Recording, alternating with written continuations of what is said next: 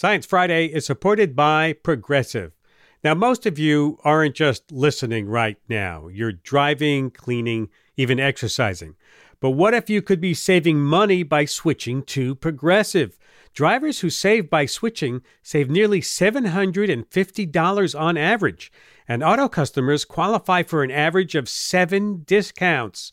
Multitask right now. Quote today at Progressive.com.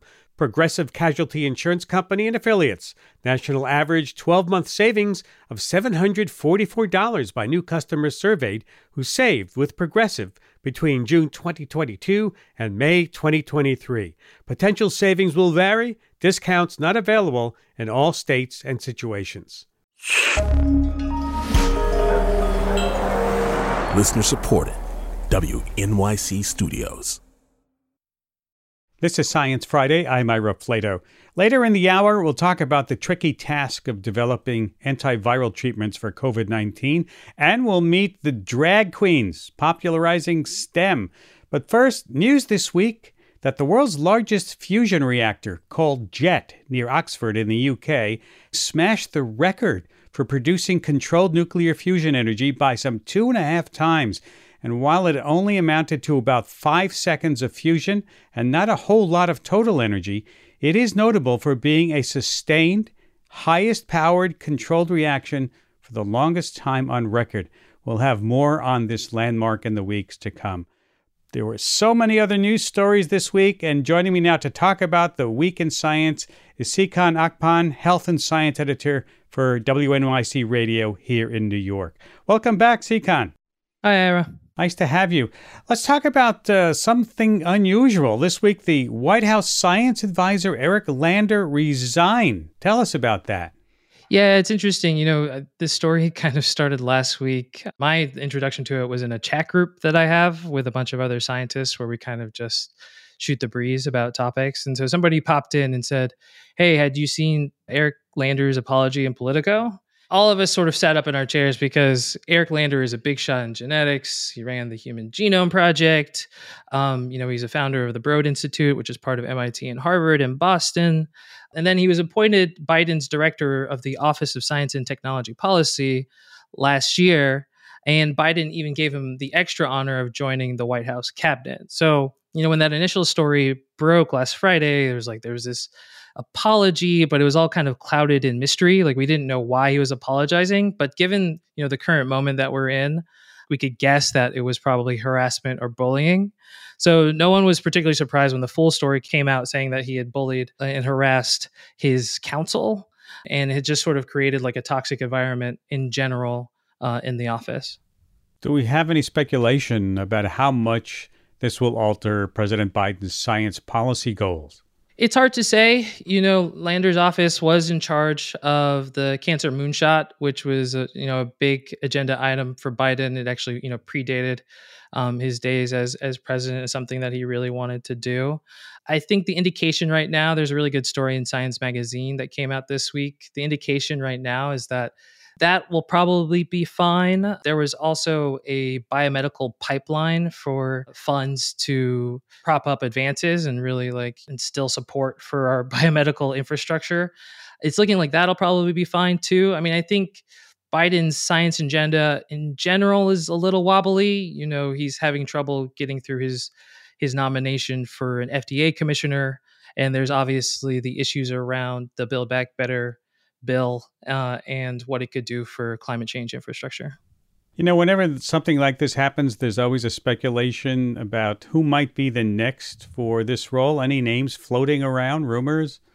I think people have talked about Alondra Nelson, who had served with the Biden administration for a little while last year. I think the other thing that people are talking about is what this means in general for really big egos in science. So Matthew Herper of Stat News had a really great piece about that, and just wondering how far this reckoning is going to extend and how it could be, potentially a good moment for science. I think if you go to any lab, any department around the country, you're going to have these sort of toxic personalities that people just kind of let slide by for years and decades. And it seems like, everyone's fed up. There's just no room for it anymore. That's really interesting. We'll watch for that. In other news this week, you pointed out a story about information and storing energy. Tell us about that. Yeah, Tim DeChant at Ars Technica had this interesting story about a paper showing that information could be used as a battery. So he doesn't mean like a literal battery. It's not like something that you could stick into your computer or your phone, but it's more of the idea that the data servers that we use consume huge amounts of energy. But there are also a lot of computations, a lot of processes that we just do on a regular basis, almost at the exact same time every single day. And so what this paper was saying is like, oh, okay, what if we just siphoned off some energy for doing those routine processes that we know are going to happen at a precise time? Like, so for instance, say, every morning you wake up, you pull up Google Maps to find the best route to get to work. That process is probably made up of hundreds, if not thousands, of like individual little commuted commands, right? Like the map pops up the little lines showing the bike lanes pop up. Yeah. So let's just store energy for that, maybe even use renewable energy for that. And then by doing that, you could actually save, I think it was about 30% of the energy waste that kind of goes to data servers. So things you do over and over again, we could save energy by knowing it's going to happen over and over again. Yeah, exactly. And Tim pointed out that like, in our smartphones, we have little CPUs that are actually making similar decisions about how to preserve energy and when to do certain computations. So this would just be on a larger scale. Interesting. Snow is still on the minds of many parts of the country, and you have selected a story that's really important about this time of the year. That's road salt and runoff. Yeah, I think, we just got hit by a snowstorm, and I kind of just feel like around this time of year, I look out on the street, I'm like, oh, the roads have turned white, what's happened? And it's just because, we put... It's not the snow, it's the salt sometimes, Yeah, right? exactly. And then after that, I'm like, well, it's going to wash away. Where is it washing to? Is that bad for the environment? So Robin Donovan at EOS found this really interesting paper looking at about 200 years of records of the salt levels in Lake Michigan and showing that they've risen tremendously over time. So from about 1 to 2 milligrams per liter to more than 15 milligrams per liter. Wow. It's a lot. It's a huge amount. Yeah. And how the study did it was they kind of looked at tributaries around Lake Michigan. So they went over to 300 tributaries, and they were able to figure out that, road salt is a major contributor to what's going on. And they expect that it's going to get worse and worse as the years go by. So they're worried about a rise in salinity then of the lake. Yeah, exactly. It's like the salinity, the salt levels can be a little bit worrisome for the environment. So, our bodies and most organisms, they like a very particular range of salt. So one issue that's been pointed out is the danger to zooplankton, or very small organisms. And if you knock those out, then you're going to have issues with the food chain. Other studies, and there's a really good story about this in Chemical and Engineering News from 2019 that showed that, salt levels can actually really impact certain insects, which a lot of fish in these freshwater bodies depend on for food. So our road salt, just because you sort of sprinkle it on the steps and walk away, it can have sort of a chain reaction that can go throughout the environment. Let's turn to a different kind of salt water, and I'm talking about urine recycling and reclamation.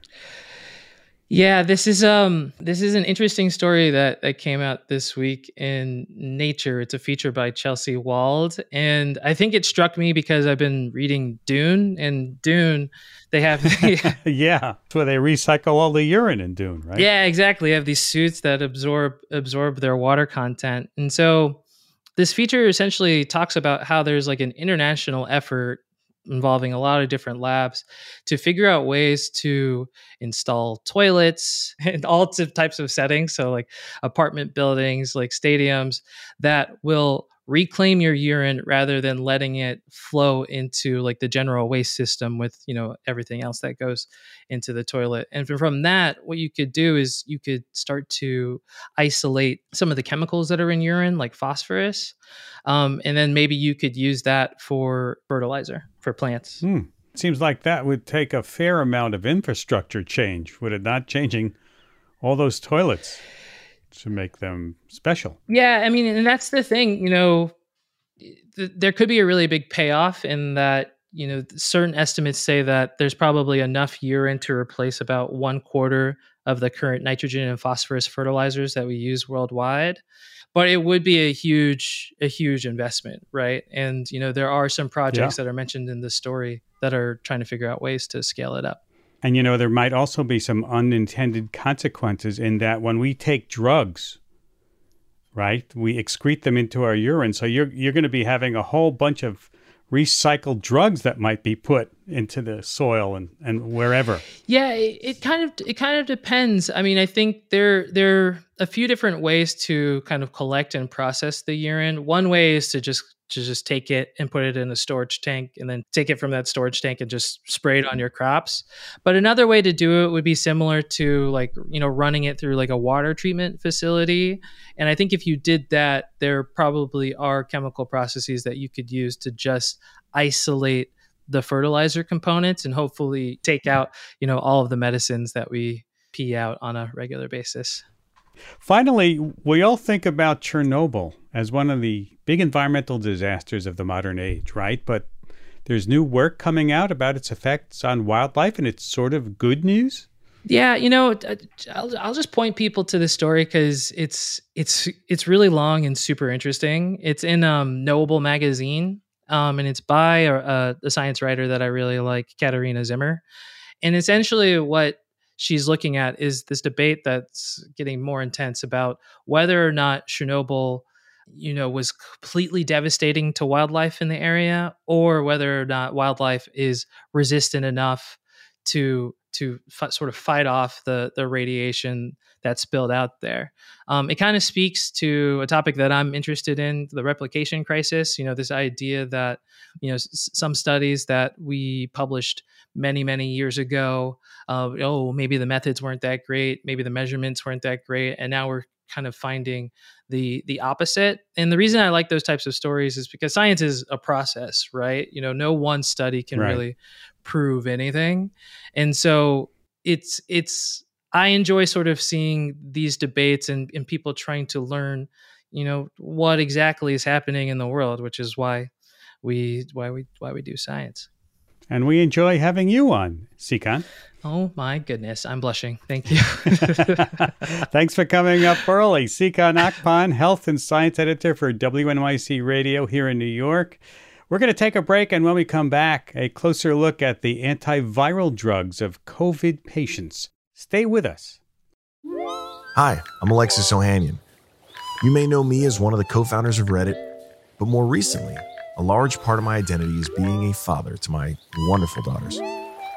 In my podcast, Business Dad, I hope to open the conversation about working parents a bit.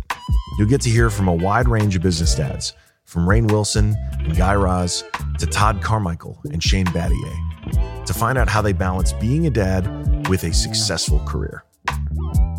Business Dad is available now, so be sure to listen and subscribe wherever you get your podcasts. This is Science Friday. I'm Ira Flato. Communities reeling from the Omicron wave of COVID-19 this winter received a last-minute Christmas gift from the FDA in December. Emergency use authorizations for 2 antiviral pills that patients might be prescribed to help them fight the virus. One is molnupiravir, made by Merck, another Paxlovid from Pfizer. The 2 drugs join remdesivir, an infusion-only antiviral that's been around since the early days of the pandemic. We wondered how these new pills work to fight the virus. We wondered about possible side effects, drug resistance, or even new variants. And why 2 years into the pandemic do we still have so few treatment options? To get some answers, we're turning to our guests. Dr. Ron Swanstrom, a virologist and director of the University of North Carolina Center for AIDS Research in Chapel Hill, and Dr. Adam Loring, a virologist and infectious disease physician at the University of Michigan in Ann Arbor. Welcome to Science Friday. Glad to be here. Great to be here. Thank you. You're welcome. Nice to have you. I think we all need a little bit of virus science 101 here. So let's go through each of these three drugs, shall we? We currently have molnupiravir, Paxlovid, and remdesivir. Adam, how do they work? Sure. So they target different proteins in the virus. Paxlovid targets what's called a protease in SARS-CoV-2, which is a protein that the virus makes that cleaves other proteins. And so it's like a scissors. And then Paxlovid essentially functions as if you stick a big stick in the middle of the scissors and it can't cut anymore. Remdesivir targets the viral polymerase. So the polymerase of the virus is what copies the genome. So it's the virus's photocopy machine. And remdesivir essentially induces a paper jam. So it gets into the polymerase and then it stops the polymerase from working well. What's different about molnupiravir and how it works is the virus takes that drug and thinks it's a normal base. So the A's, C, G's were used in the case of RNA, the bases of the virus's genome, and it incorporates that. And then that causes a mutation in the virus's genome. So it actually makes the virus make more mutations as it copies itself. And so it's a unique mechanism of action for an antiviral drug. One of the criticisms about antiviral drugs is that they have to be taken at just the right time. Adam, how important is that timing? It's actually proven to be pretty important. And I think that's, in my view, one of the reasons why sometimes people feel disappointed in how well antivirals work, particularly for short-term infections like SARS-CoV-2 or influenza, infections that are, come and gone in 1 to 2 weeks in most cases, as opposed to HIV or hepatitis C, which, are much more chronic infections. For SARS-CoV-2 then, what is the critical stage where you need to take it? It's generally pretty early within a couple days of having symptoms. And the reason why is not that the drug doesn't work at later stages. It's just you don't get as much benefit from it. And that's because in many people, their immune responses kick in after a few days. And so your body starts clearing it. We've seen with the trials for the monoclonal antibody drugs, as well as for molnupiravir, remdesivir, even Paxlovid, that the people who get the most bang for the buck out of the drug are the ones who get the drug early. Because, later on, it's not that the drug doesn't work. It's just that your body is already doing its job. And I think that was probably one of the issues with remdesivir. It was pretty unimpressive early on in the pandemic when we were giving it often to people a week in to their disease course. But the latest studies, which really tried to get it in to people very quickly for just a 3-day course, really showed, remarkable benefits. Ron, is there anything away about how the antivirals work that may be more concerning to you than, let's say, an antibiotic? For any drug, there are potential for side effects, there are dose issues, and sort of this ratio of benefit to risk. And so these risks are different for every drug. I don't know of risks for remdesivir. Paxlovid, because it has this booster second inhibitor in there, the ritonavir, that actually causes a lot of drug-drug interactions. The EUA notice includes 100 drugs in the list of drugs that you have to worry about if you want to take Paxlovid, including 2 I'm taking. So there's going to be some management involved there. It's the molnupiravir that's different, though. It's a very different mechanism of action. It's a mutagen, as Adam pointed out, and we want it to go into the cell and get metabolized and get into viral RNA and cause mutations. The potential problem with molnupiravir is that when it's going into viral RNA, there's a pathway in the cell for it to get into cellular DNA, that's host DNA. And it is designed to be a mutagen. We want it to be a mutagen, but when it gets into DNA, then there's the potential for it to cause mutations in our DNA. And we just don't know what that risk is. The FDA did, in the toxicity studies, there were some concerns about reproductive health. There were no acute toxicities. The drug is safe to take, between taking it today and being fine in a month.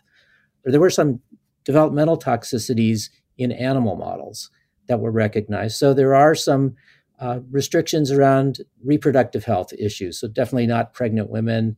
The idea of conceiving men participating in conception event is discouraged until the drug is cleared. But these long-term events were not considered as part of the evaluation, as far as I can tell by the FDA, or at least they were viewed to be of small enough risk to not worry about them in terms of approving the drug. Ron, you were concerned enough, though, about this drug that you wrote about those concerns in the journal Science. Tell us what the concerns are. There's kind of a disconnect. I'm a virologist. I'm not a toxicologist. And so I'm on a big learning curve here. But I think there's a disconnect. For most drugs that get developed, we don't think they're mutagens. And so there are a series of tests that the genotoxicity field has agreed on, and they do those tests and they're negative. And so you look at the drug and you say, well, it shouldn't be a mutagen, and it wasn't a mutagen in my tests, so let's go forward. This one's different.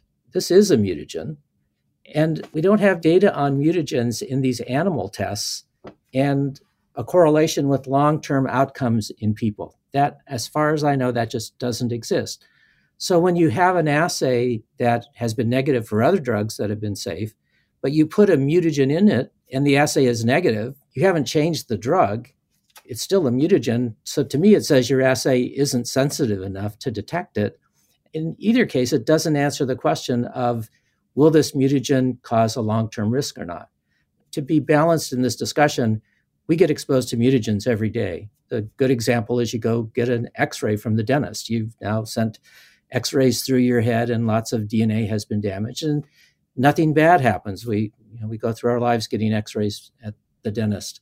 So there are levels of exposures to mutagens and carcinogens that we live with, and many of those exposures are inconsequential. I just don't know where molnupiravir is going to fall on this scale. Yeah, other virologists have also raised concerns that mutating the virus could lead to new variants. As you did in your piece, Ron, Adam, are you as concerned about that? I think Ron's piece, I must say, I think was nice and balanced. We know that mutations, of course, are random and viruses are very sensitive to mutation. That's the whole logic behind molnupiravir. We know that just increasing the mutations a small amount will really limit the virus. And so the chances of a virus hitting upon a right combination of mutations that are beneficial to it while avoiding all the mutations that it would make that are hurt the virus, I think it seems unlikely. The analogy I give, which is it's a bit like monkeys on a typewriter and them coming out with Shakespeare in the end. It could happen. It's unlikely. And maybe molnupiravir it's maybe generating a new variant is a little bit more likely than the monkeys on a typewriter, but I still think it's probably low. We know that new variants can arise without molnupiravir. I'm not sure that the molnupiravir usage is going to substantially increase that risk. At least that's how I look at it. Mm-hmm. And Ron, how do we balance those concerns overall with its ability to help high-risk people? For me, there's a pretty simple idea. The concerns about reproductive health or the long-term risk of cancer, those are the place where I think you worry about a mutagen the most. And if we were just to use the drug in older people like me, and having that risk later in life reduces the chance that it'll come into play. And older in life, we're past our reproductive years for the most part. Focusing the use of this drug in older people where it's already age is a risk factor for COVID progression anyway, to me makes the most sense. And the one thing I'll point out is that both the concerns for variants in the virus population and concerns for mutating DNA, it's really the same thing in that we're taking this drug that is designed to be a mutagen and we're putting it into genetic systems, whether it's the virus or the host. And this is really a new experiment, intentionally increasing diversity, either in the host or the viral population, is a new idea in biology. And I think we should be humble and proceed cautiously.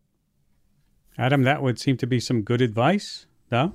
I always think we should proceed with caution, especially, it's a new mechanism. And I'm not of the camp of going so far as to say, we shouldn't use it or we should restrict it. And I don't think that's what Ron is saying. It is novel and, more study is needed. And I'm confident that there will be. I think it's appropriate, proceed with caution, but I think we do know a lot about how increasing viral genetic diversity works. This has been an idea that's been around for 20, 30 years. This is not something that's come out of the blue. There is a body of work there, but yeah, I think we need to follow this closely and follow these patients closely moving forward, because there's always things that we don't know, and that's what science is all about. Molnupiravir, with these concerns in mind, only reduces the likelihood of hospitalization and death by 30%. Paxlovid does seem much more effective despite having so many drug interactions. Is there something harder about creating antivirals that work decisively for most people? Ron. A fair question to ask about molnupiravir. Its interim analysis was 50% effective, which sounded better. Its end analysis was 30%, which was definitely less. And I think it depends a lot on when you get patients. As Adam pointed out earlier, the earlier you take it, the better. I think for any of these antivirals, the later you take it, they'll look worse. So no one's done a head-to-head comparison of Paxlovid and molnupiravir to find out if it really is that much better in this when you identify patients in the same way. I think molnupiravir has the potential to be more active than we saw in the trial. Again, no head-to-head comparison has been made. The other thing about molnupiravir to keep in mind is it is a broadly acting antiviral. It will work against essentially any RNA virus. We don't need to have a targeted drug. Because it's attacking the genetic mechanism of the virus, it'll be ready to go on day one the next time a new virus shows up.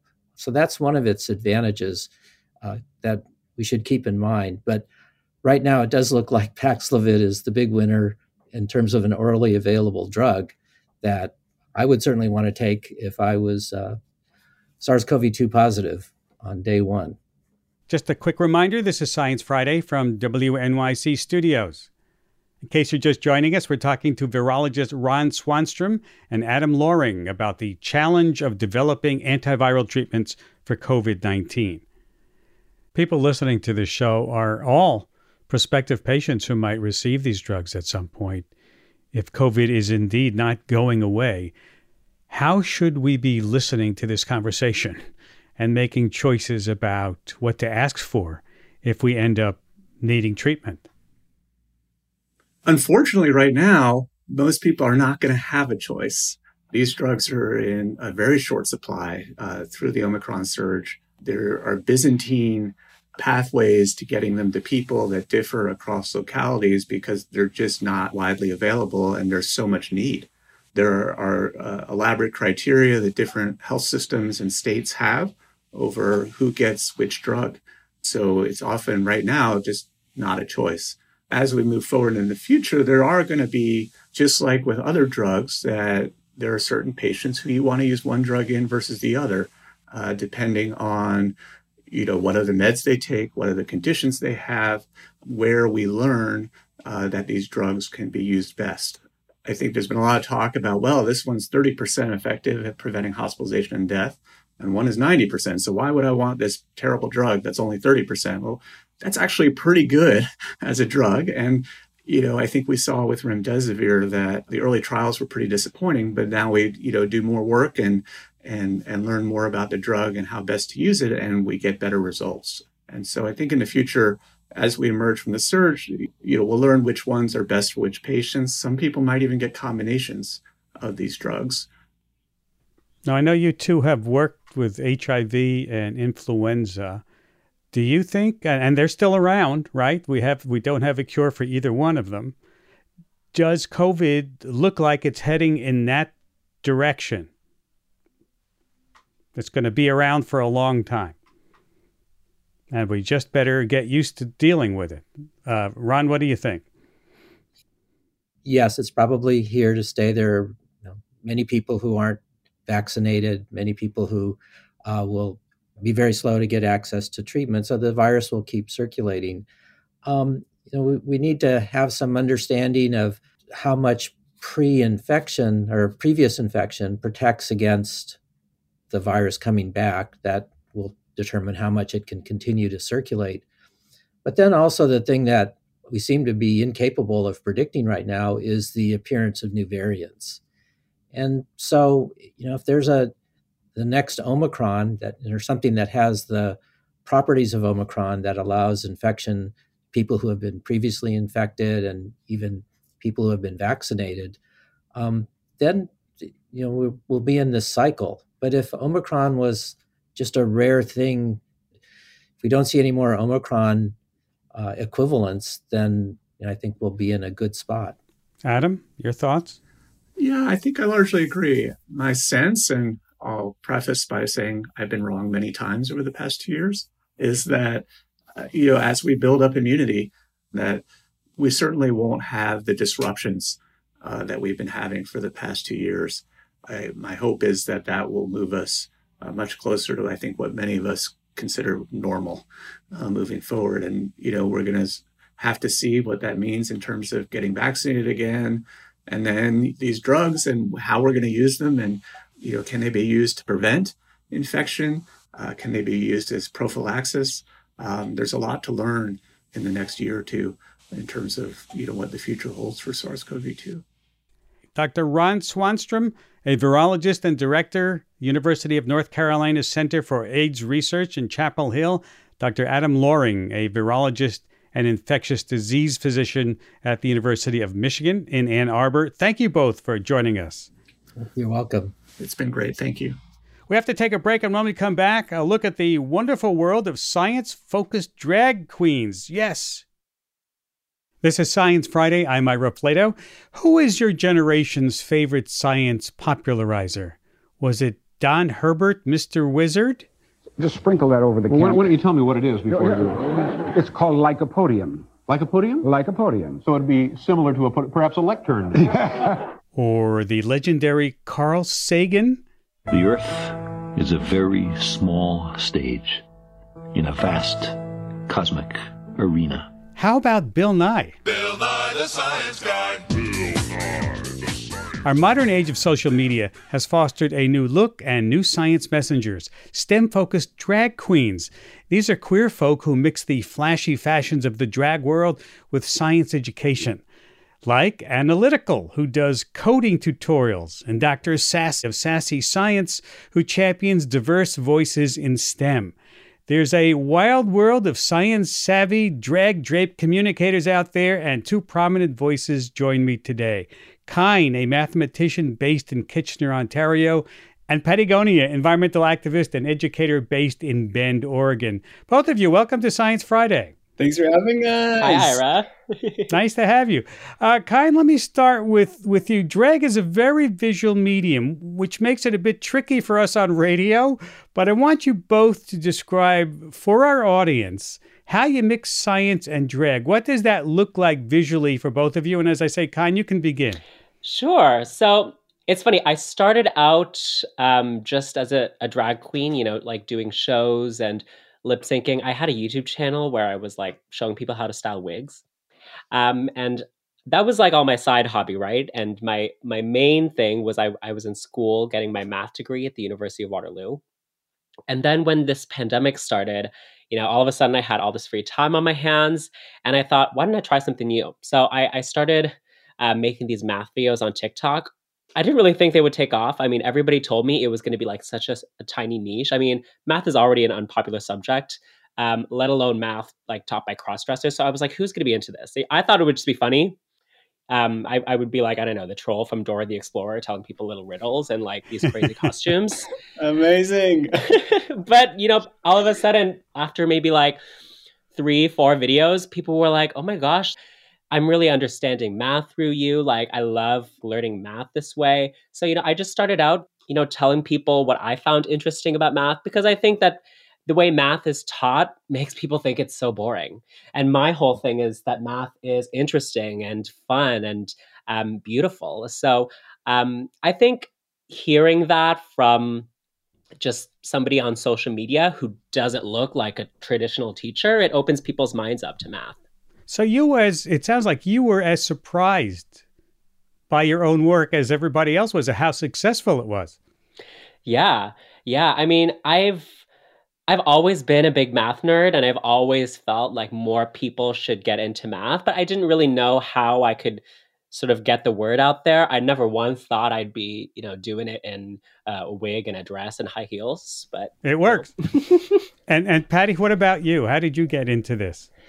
Kind of, I love your story so much. There's so many similar rungs to the tree of my life too. I started getting outdoors and backpacking as a kid, and really was trying to get into the outdoors in a time and place in Boy Scouts in Nebraska, in an environment that really wasn't supportive of me as a queer person. And so really, when I did drag for the first time in the outdoors as an adult about 3 years ago, I put on 6-inch high heel boots. I started strutting down the trails and in high heels and doing drag outdoors. And I fell in love with nature in a whole new way. I saw how queer nature was. I saw how much science was out there, how many queer scientists were out there. And I think that it's really beautiful to take the reality of climate change, but to really be mindful of the beauty of creative solutions and highlighting amazing scientific work that's being done out there, amazing research, amazing scientists that are just doing incredible things. So I think of myself as a climate communicator. I think of myself as trying to entertain and educate. And it's so fun to get to take a lot of abstract subjects and bring them to people in new ways and creative ways to reach a whole new population of people too. We need to think about who the narrator are between science subjects. Also, who are the new communities to reach, to bring into the climate movement, to bring into this amazing scientific knowledge that's out there. How do you think that drag has helped you do that, reach these new communities? That is a great question. I feel like I'm learning more about that every single day. But I think that really at the end of the day, drag is a playground where anything is possible. And drag is really a chance to engage people in new ways. It's so entertaining. But also, I think when people see drag, they see the drag queen that's inside of themselves, and they see what's possible when we can bend gender and communicate in new ways and connect in different ways. Kind, do you also think that there's a drag queen inside of each of us, and you can tap into that? I think so. I think drag, it opens people's hearts. It makes people comfortable. It makes people just feel more, outgoing, and they want to have a laugh. So to have drag queens be the educators and the influencers, it makes people more ready to, maybe take a pill they wouldn't have wanted to swallow yesterday. I watched your math TikTok pieces and thoroughly enjoyed your math teaching skills, because although you are singing and you're changing outfits, I can see that you take these math lessons very seriously. Oh, I do. Math is it's always been my favorite subject, and it's always been my passion. So, looking good is important, but also teaching the math is very important to me. And you put a lot of work into it. I mean, people might get the impression just because you're doing drag, it's very easy to do. But I can see from the TikTok lessons, you've put a lot of effort into these. Yeah. Well, I start out with just an idea. Sometimes I'll get ideas from my followers or from books that I've read, and I'll maybe highlight a section in a book and think, oh, that would make for a good TikTok. So from there, I start researching stuff. I put it into a script. And I really think that TikTok and the whole 60-second format has really taught me to be more concise. If I were to make a YouTube video about pie, for instance, I think I could just go on and on. But the fact that TikToks have to be this short length, it's really forced me to think, okay, what are the most interesting parts about this? What are the most important parts? And I think, because people have such short attention spans, it's really been so magical, and it's been a great way to capture people's attention. Let me address this to both of you. Do you think that you would see it as a supreme triumph if teachers assigned your lessons to their classroom students? That would be a dream. It'd be amazing. It's so awesome, too, to get to do what we do on the internet, I feel like, and be able to take that into real life and into science classrooms. It's been amazing to be a guest speaker inside science classrooms and to see kids' faces light up with someone that maybe represents them that they've never seen before in media, that they've never seen as a science communicator. So that's been one of the most special parts of the journey for me. Agreed. Really interesting. Patty, you recently launched a nonprofit, I understand, called the Outdoorist Oath. Tell me about the mission behind this project. Yeah, we believe that we need to stop the siloed conversations of planet inclusion and adventure, and really start getting people into the outdoors in many different ways outside of the definition of quote unquote outdoorsy that we've known, and really embrace the outdoors. Because if we can fall in love with the planet, then we can better fight for it, right? Because we fight for what we love. So we want everyone to get outside, connect to the planet, connect to themselves, connect to people that aren't necessarily like themselves or look like themselves, and then intersectionally fight for planet Earth, because this is the only planet with a Beyonce on it. Whom do you imagine? Whom do you imagine is your audience? Do you define it in a certain way? Do you aim it at a certain audience? Because that's a question most communicators get. Who are you trying to reach? Kind, you want to go for it? I'd be curious to hear from you. It's funny. When I, write my little TikToks, my goal is to reach people around high school age, college age. I don't find that I'm that good at teaching like very, very young kids about math. High school level, college levels around the level that I find interesting for me to talk about personally. But the people that comment on my videos like are all kinds of ages. I get teachers who are showing my lessons to classrooms of grade 4 students. I get people who are long out of school in their 30s, 40s, 50s saying that I've reignited a love for math. So I guess my videos are for everyone, but when it comes to, I guess, the curriculum, I guess they're targeted around a high school, college level. Patty, any comment? Yeah, I definitely think that when I think about my audience, I definitely think about a younger version of me, someone who watched a lot of science communication as a kid and didn't see anyone like me. I think a lot about queer youth and about different ways to reach them, especially around environmental messages. But I also think a lot about allies. I think that oftentimes we forget the power of allyship and allies in the fight for climate, or in the fight for social justice, or in the fight for just a more inclusive outdoors. So I definitely try to be as inclusive as possible and trying to speak to as many people as possible, while also still remembering that I'm kind of speaking to a younger me. Yeah, because you're both very active on social media, which I think skews your audience to younger folks. Don't you agree? I think you'd be amazed. I have a lot of 50, 60, 70-year-old people who follow me when I do group hikes and take the community offline to in real life. I have people of all different ages. I have people bring their grandparents out, and their grandparents are bigger fans than even they are. It is surreal and so beautiful. That is surprising.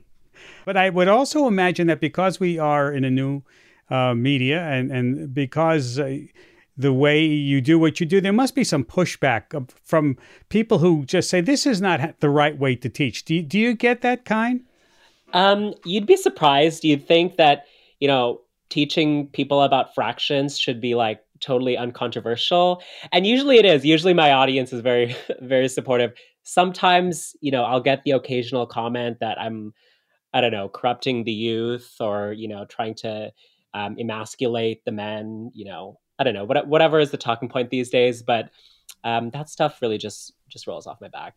If the medium is the message, as they used to say, what message do you offer that you think is different than, let's say, Bill Nye or David Attenborough?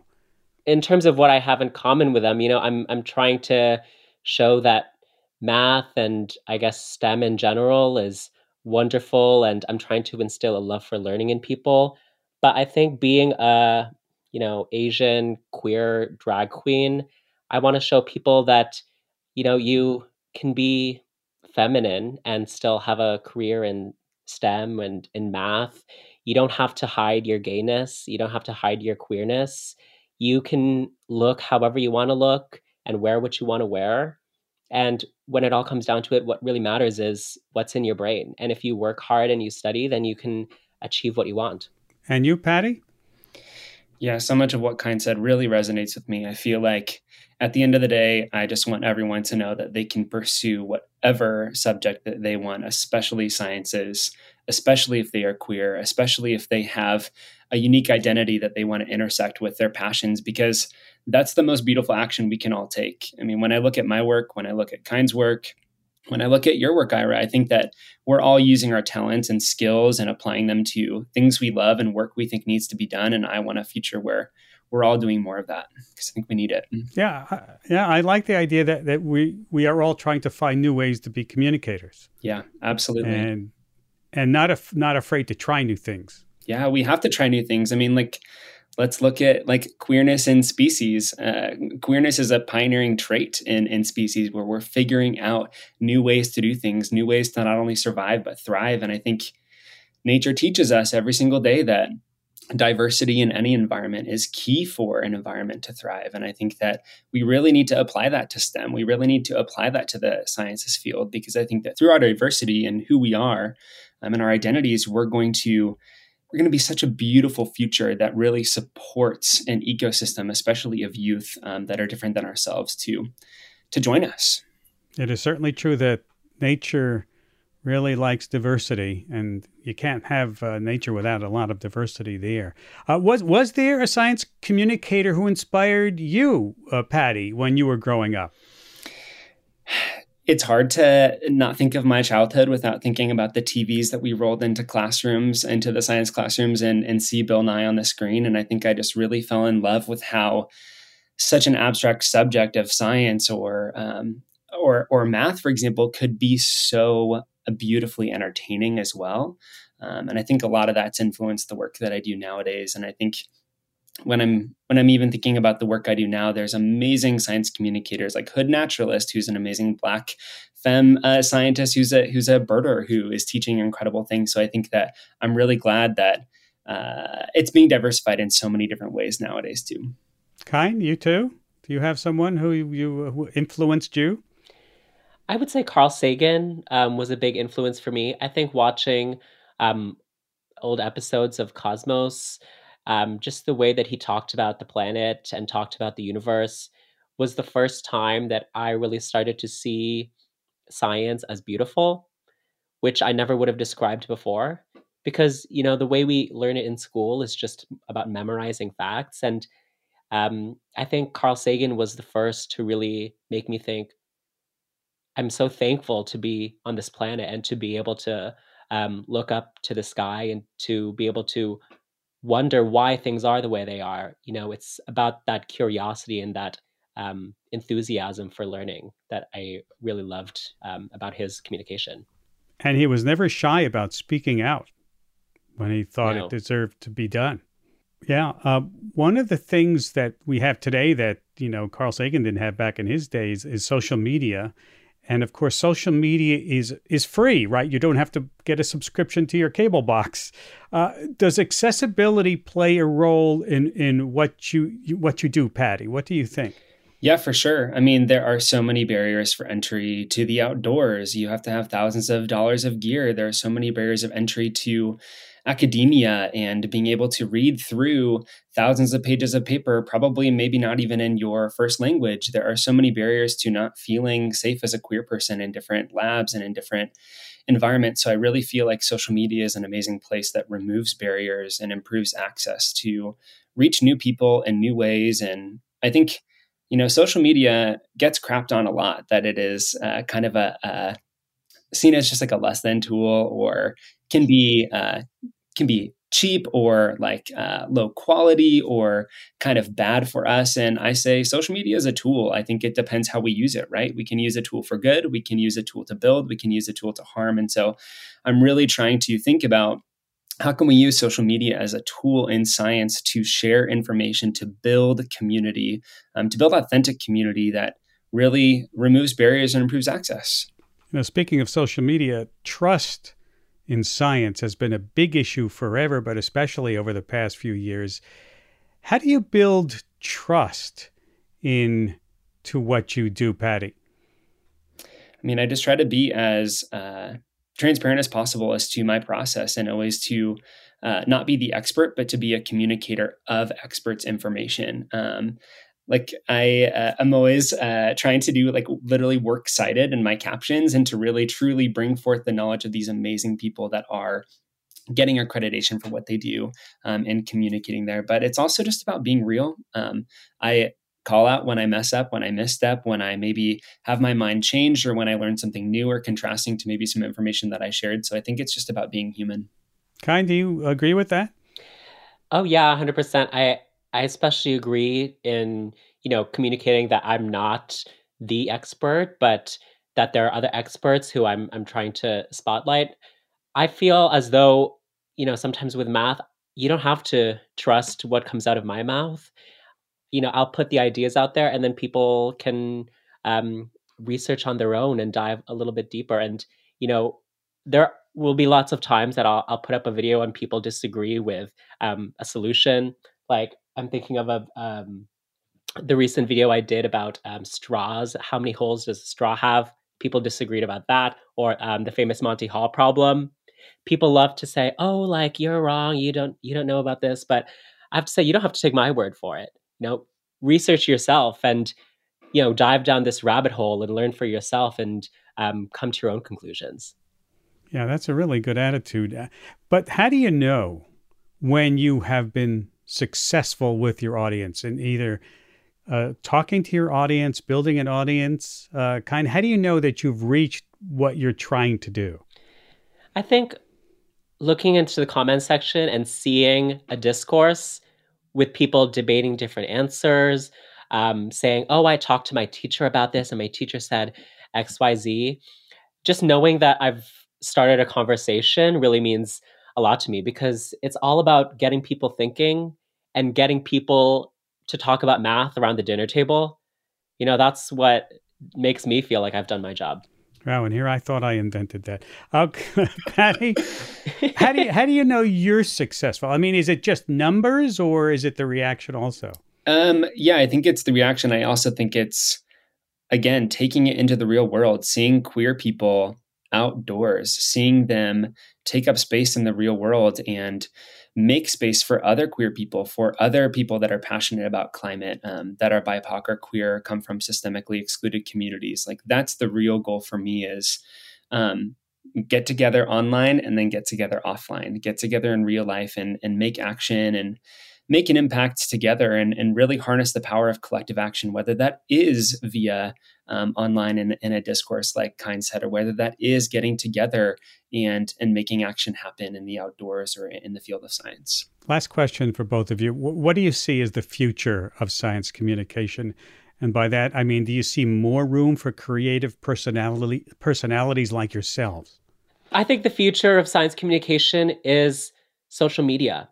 I think with social media, you don't have the same gatekeepers as you have in traditional media. Neither I nor Patty had to get a show greenlit by some, office of executives. We just went on social media and started doing our thing. And I think because of that freedom, that's, opened the door to all kinds of different creative personalities. So, I'm so excited to see who will be the next communicators in our field. Patty, do you think that that drag science is a flash in the pan? Oh, no way. Or is it going to be around forever? It's going to be around for forever, at least as long as I'm on planet Earth, as long as Kind's on planet Earth. And also, like the kids these days, I just cannot get enough of youth and where they are taking the field of science and how they are studying at Yale or Harvard and doing these incredible media projects to really think about how are we translating what we are learning here, what we're studying here to people and removing barriers and avoiding gatekeepers. So when I think about the future of science, I think it looks queer as hell. I think it looks full of BIPOC people. I think it looks full of people who are passionate about just sticking their talent and their special skills and their identities and applying it to the field of science and hopefully making a future where all of us feel more welcome and where we can really truly be grounded in the one thing that unites us all is this planet, and it's time to fight for her. Can't say anything better than that for an ending. We have unfortunately run out of time. I want to thank both of you for taking time to be with us today and really love what you are doing. Kind mathematician, drag queen based in Kitchener, Ontario. Patagonia, environmental activist and educator based in Bend, Oregon. Thanks so much for having me. Thank you so much, Ira. If you want to know more and see photos of the folks in the STEM drag community, you can head to our website, sciencefriday.com/STEMdrag. Here's Charles Berquist with some of the folks who helped make this show happen. Thanks, Ira. Danielle Dana is our executive director. Beth Ramy is our controller. Ariel Zich is our Director of Audience. Annie Nero is our Individual Giving Manager. And I'm Radio Director Charles Bergquist. Thanks for listening. Thank you, Charles. BJ Liederman composed our theme music. And don't forget, every week you can learn amazing science facts, win nerdy swag, and be rewarded as a listener of Science Friday at our weekly trivia nights. Join us every Wednesday night at 8:30 p.m. Eastern Time on our YouTube channel for the best free science trivia out there. RSVP at sciencefriday.com/trivia. And don't forget, you can also email us. Our address, scifry@sciencefriday.com. Have a great weekend. I'm Ira Flato.